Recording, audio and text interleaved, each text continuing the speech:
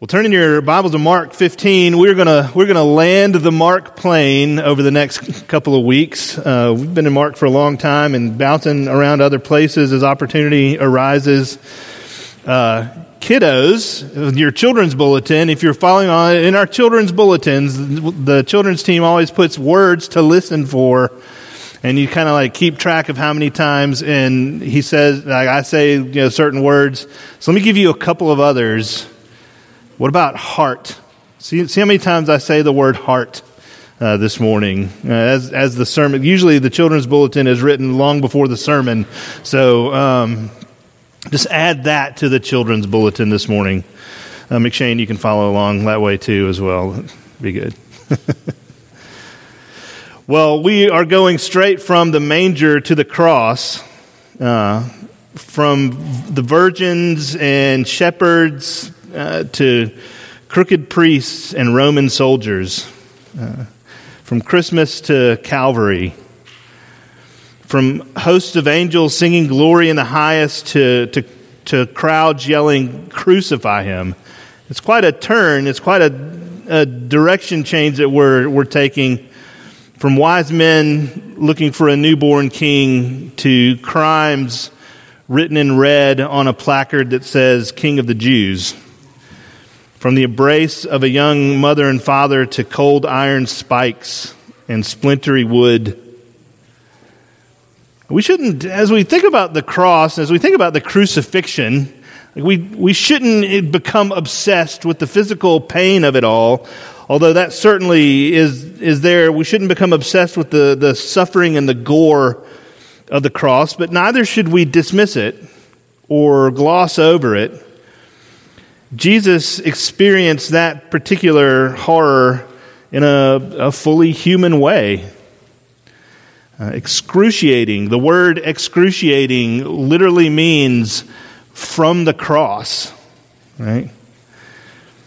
The fact that Jesus was also fully God didn't make the cross easier to bear. If anything, it made the horror more terrible. C.S. Lewis's description of the crucifixion from the Four Loves, he says this: He creates the universe already foreseeing, or should we say seeing. There are no tenses in God. The buzzing clouds of flies about the cross, the flayed back pressed against the uneven stake, the nails driven through the medial nerves, the repeated incipient suffocation as the body droops, the repeated torture of back and arms as it is time after time for breath's sake hitched up. If I may dare the biological image, God is a host who deliberately creates his own parasites, causes us to be that we may exploit and take advantage of him. Herein is love. This is the diagram of love himself, the inventor of all loves. In the cross, the heart of God for broken people is revealed. That's our premise this morning. That in the cross, the heart of God for broken people is revealed. It reveals his love, his lordship, and his determination to save. So let's read from Mark chapter 15, starting in verse 21. Hold on just a second. Oh, my Bible is not cooperating.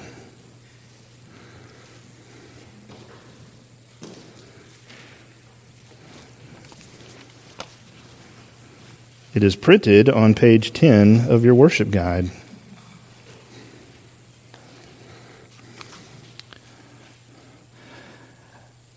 And they compelled a passerby, Simon of Cyrene, who was coming in from the country, the father of Alexander and Rufus, to carry his cross.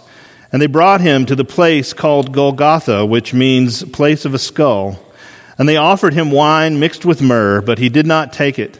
And they crucified him and divided his garments among them, casting lots for them to decide what each should take. And it was the third hour when they crucified him. And the inscription of the charge against him read, "The King of the Jews."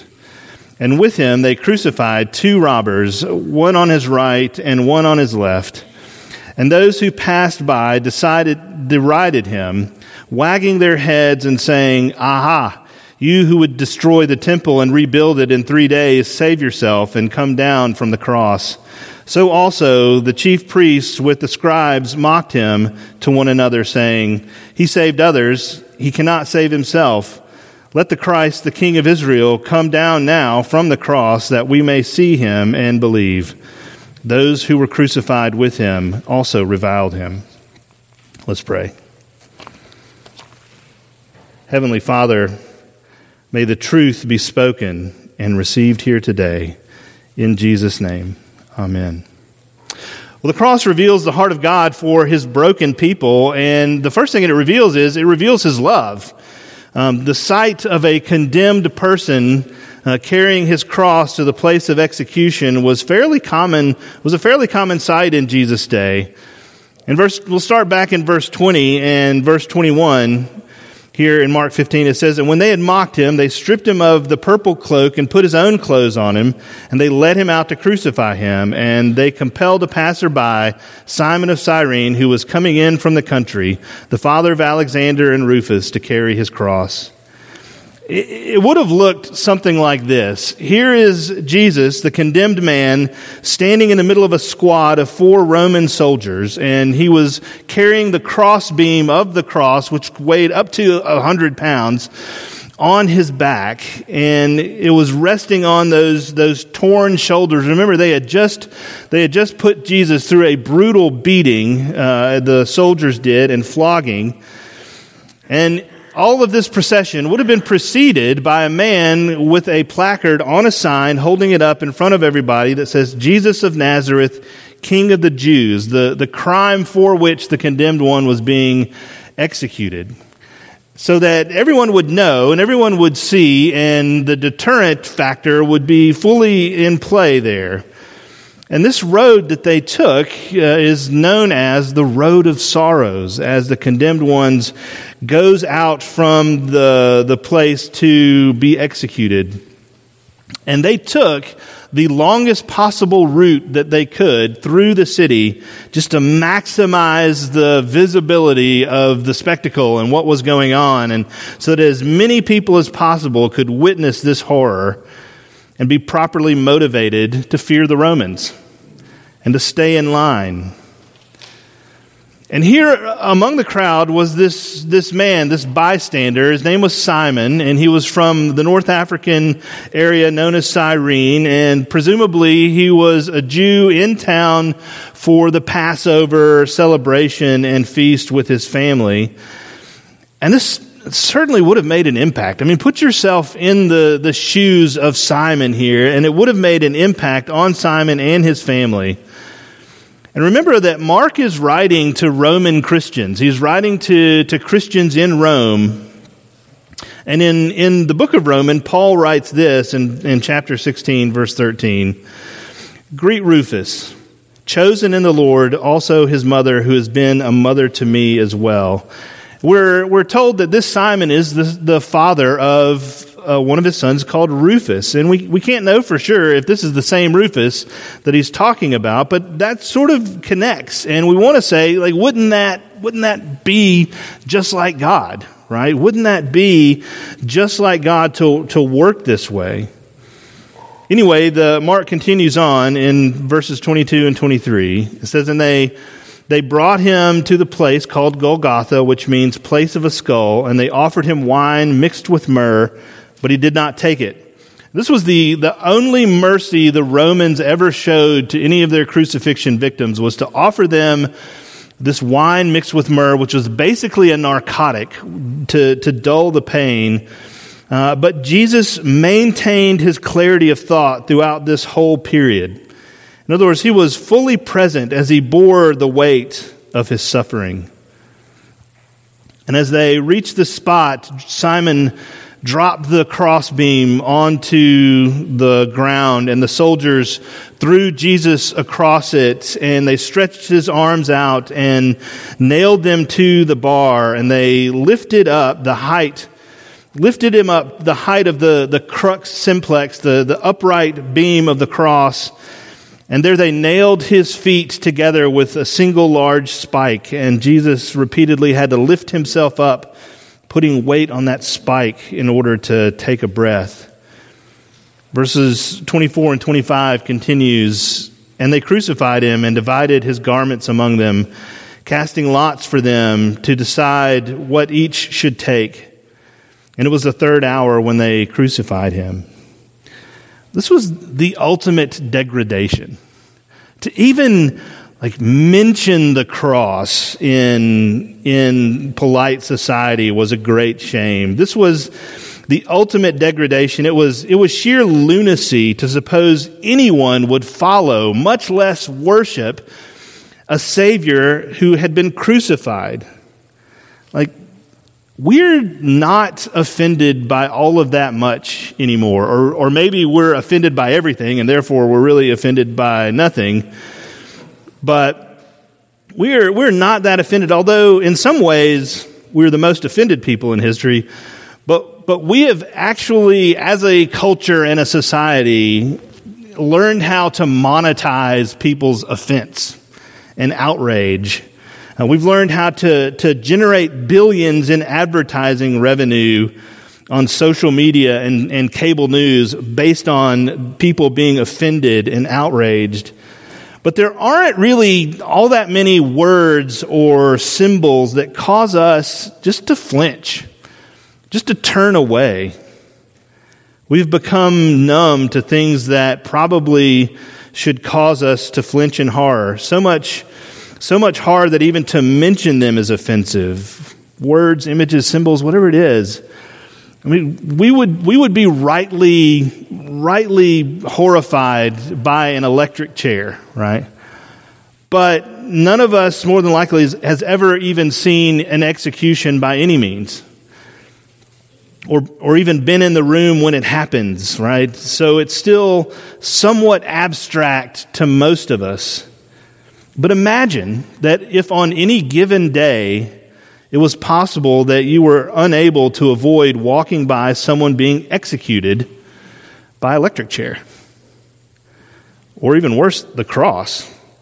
That your children would be subjected to the same sights, naked bodies, bloody and writhing on a cross, screaming in pain. It would become so loathsome to you that the mere mention of the cross is just a horror.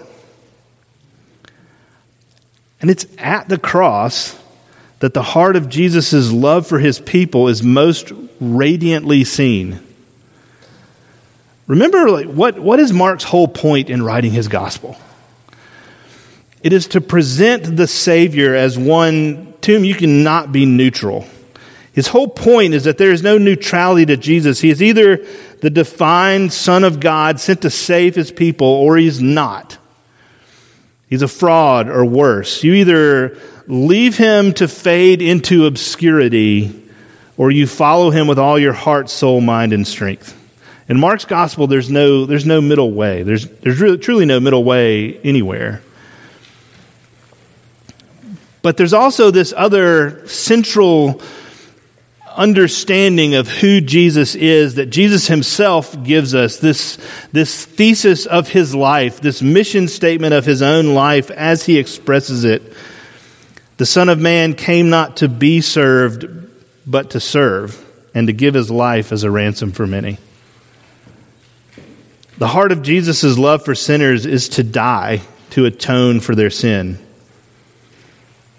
Paul says, follow Jesus in this way. Let your love for one another be patterned after Jesus' love for you. We read it earlier in our confession. Philippians 2 says, and being found in human form, he humbled himself by becoming obedient to the point of death, even death on the cross. Pour into that verse all of the horror, the degradation, the shame, humiliation, and pain of the cross. Make those words mean more. Even death on a cross. It's hard for me to love that sacrificially. It's really impossible. I'm one who flies into a berserker rage when my dog wakes me up in the middle of the night. Right? I don't want to love others in a way that costs me something. But I have a Savior who has done that for me. I have His Spirit working in me to produce fruit like love and joy and patience. I have brothers and sisters around me to encourage me and correct me when I fail. I have a never-ending treasury of grace when I repent. The work He accomplished on the cross is still shaking my soul with the revelation of His love and my calling to Him through His love. And my needs are still being met by His love. And He's doing all this freely by grace. The cross reveals the heart of God for His broken people. It reveals His love, but it also reveals His lordship. Verses 25 and 26, and it was the third hour when they crucified Him, and the inscription of the charge against Him read, "The King of the Jews." Unwittingly, Jesus' crucifiers have proclaimed truth. John's gospel tells us that the rulers tried to get the inscription changed, right? In John 19, 21 through 22. So the chief priests of the Jews said to Pilate, "Do not write King of the Jews, but rather this man said, 'I am King of the Jews.'" And Pilate answered, "What I have written, I have written." In other words, it is what it is. It's not getting changed. Well, this last Thursday was Epiphany, the 12th day after Christmas. And Epiphany marks the arrival of the wise men to see the newborn king as they followed his star. And even in Jesus' life here, just a week prior to this, not even, the crowds were welcoming him into the city, waving palm branches and proclaiming him the King of the Jews. Right? In Revelation, as we see the truth of who Jesus is revealed, the hero of history on a white horse comes in, and it says on his robe and on his thigh, he has a name written, King of Kings and Lord of Lords. The cross proclaims Jesus' love like nothing else could. It also proclaims His lordship. Love so amazing, so divine, demands my soul, my life, my all. This is not a safe Lord who is content to let His people sit idle. That if you have experienced His love, you must obey His demands. In other words, if your identity is in what Christ has accomplished for you by His love on the cross, your activity should reflect the love of Jesus of Nazareth, King of the church. If Jesus, your Lord, came not to be served but to serve, what should your posture be? Ephesians 5 tells husbands to love their wives as Christ has loved the church. So husbands, dads, let me talk to you for just a second. You are the lead servant of your family. What that means is you don't expect to get greeted at the door with your house slippers and the TV remote and a plate of nachos. That is not the order of things. It means that you're being spent helping with homework when your brain is fried from all-day meetings. It means standing at the sink with aching feet and back and doing the dishes because your wife has a Zoom meeting. It means emotionally holding the pain of your teenager as he or she tells you about all of their fear and anxiety, knowing that you can't fix it. It means praying for your family. What else does it mean?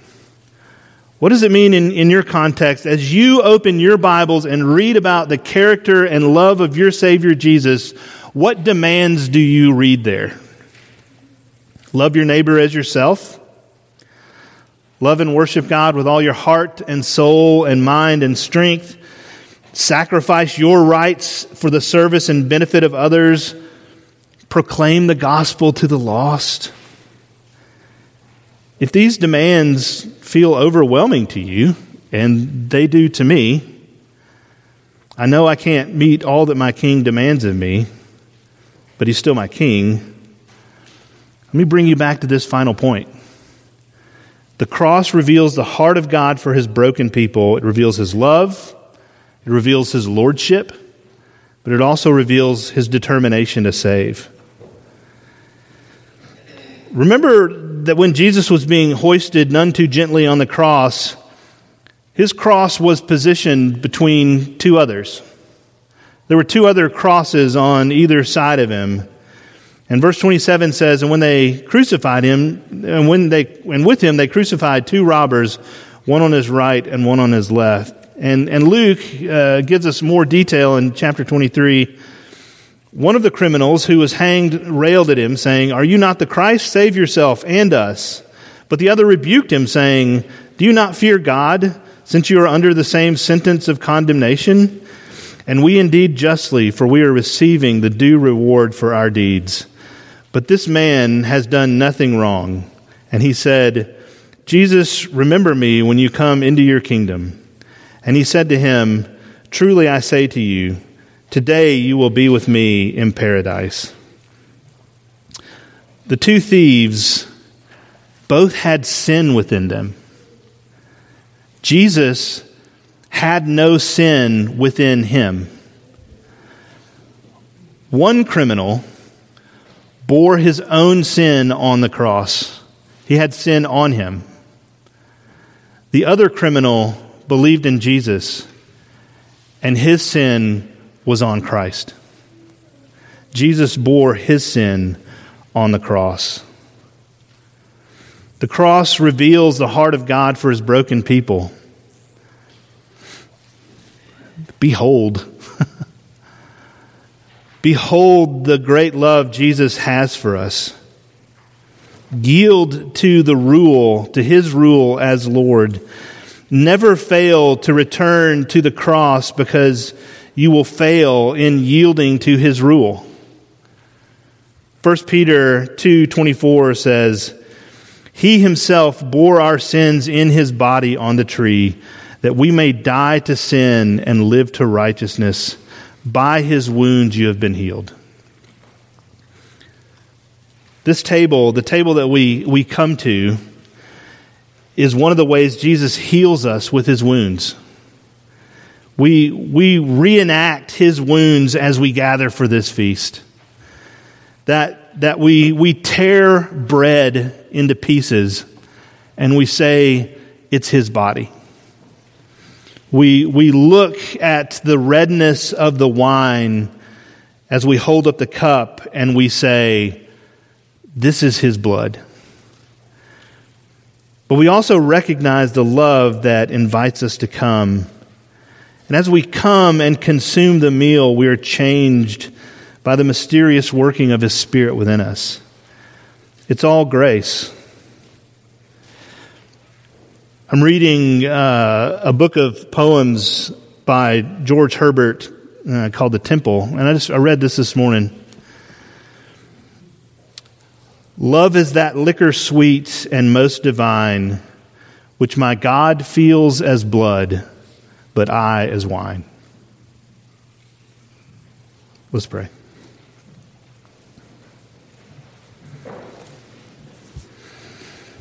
Heavenly Father, thank you that you have set for us a table in your own broken body and shed blood, that you have not condemned but rather welcomed sinners to your feast, that you have demonstrated your heart ultimately on the cross, and we get to see it again and again, week after week, demonstrated in the setting of this table as we come to it, the great love that you have for your people. And Lord, we pray that you would bless our coming. Lord, I feel my need right now. I feel regret and shame over a particular sin at this moment. Lord, your table is set for me in this moment. Your Son died to bear the shame and guilt of that specific sin that is on my heart. And Lord, I pray that as we come to this table this morning, your Spirit would recall and recount to our minds those particular ways that we have grieved you by what we've done and what we've not done, and that we would find here the resource of your grace, that you would use this point in our week to draw us back to you, that you would use this bread and this wine to communicate to our hearts the deep and abiding truth of the gospel. Lord, we pray that you would be glorified in all of these things, in all that we say and do. In Jesus' name, amen.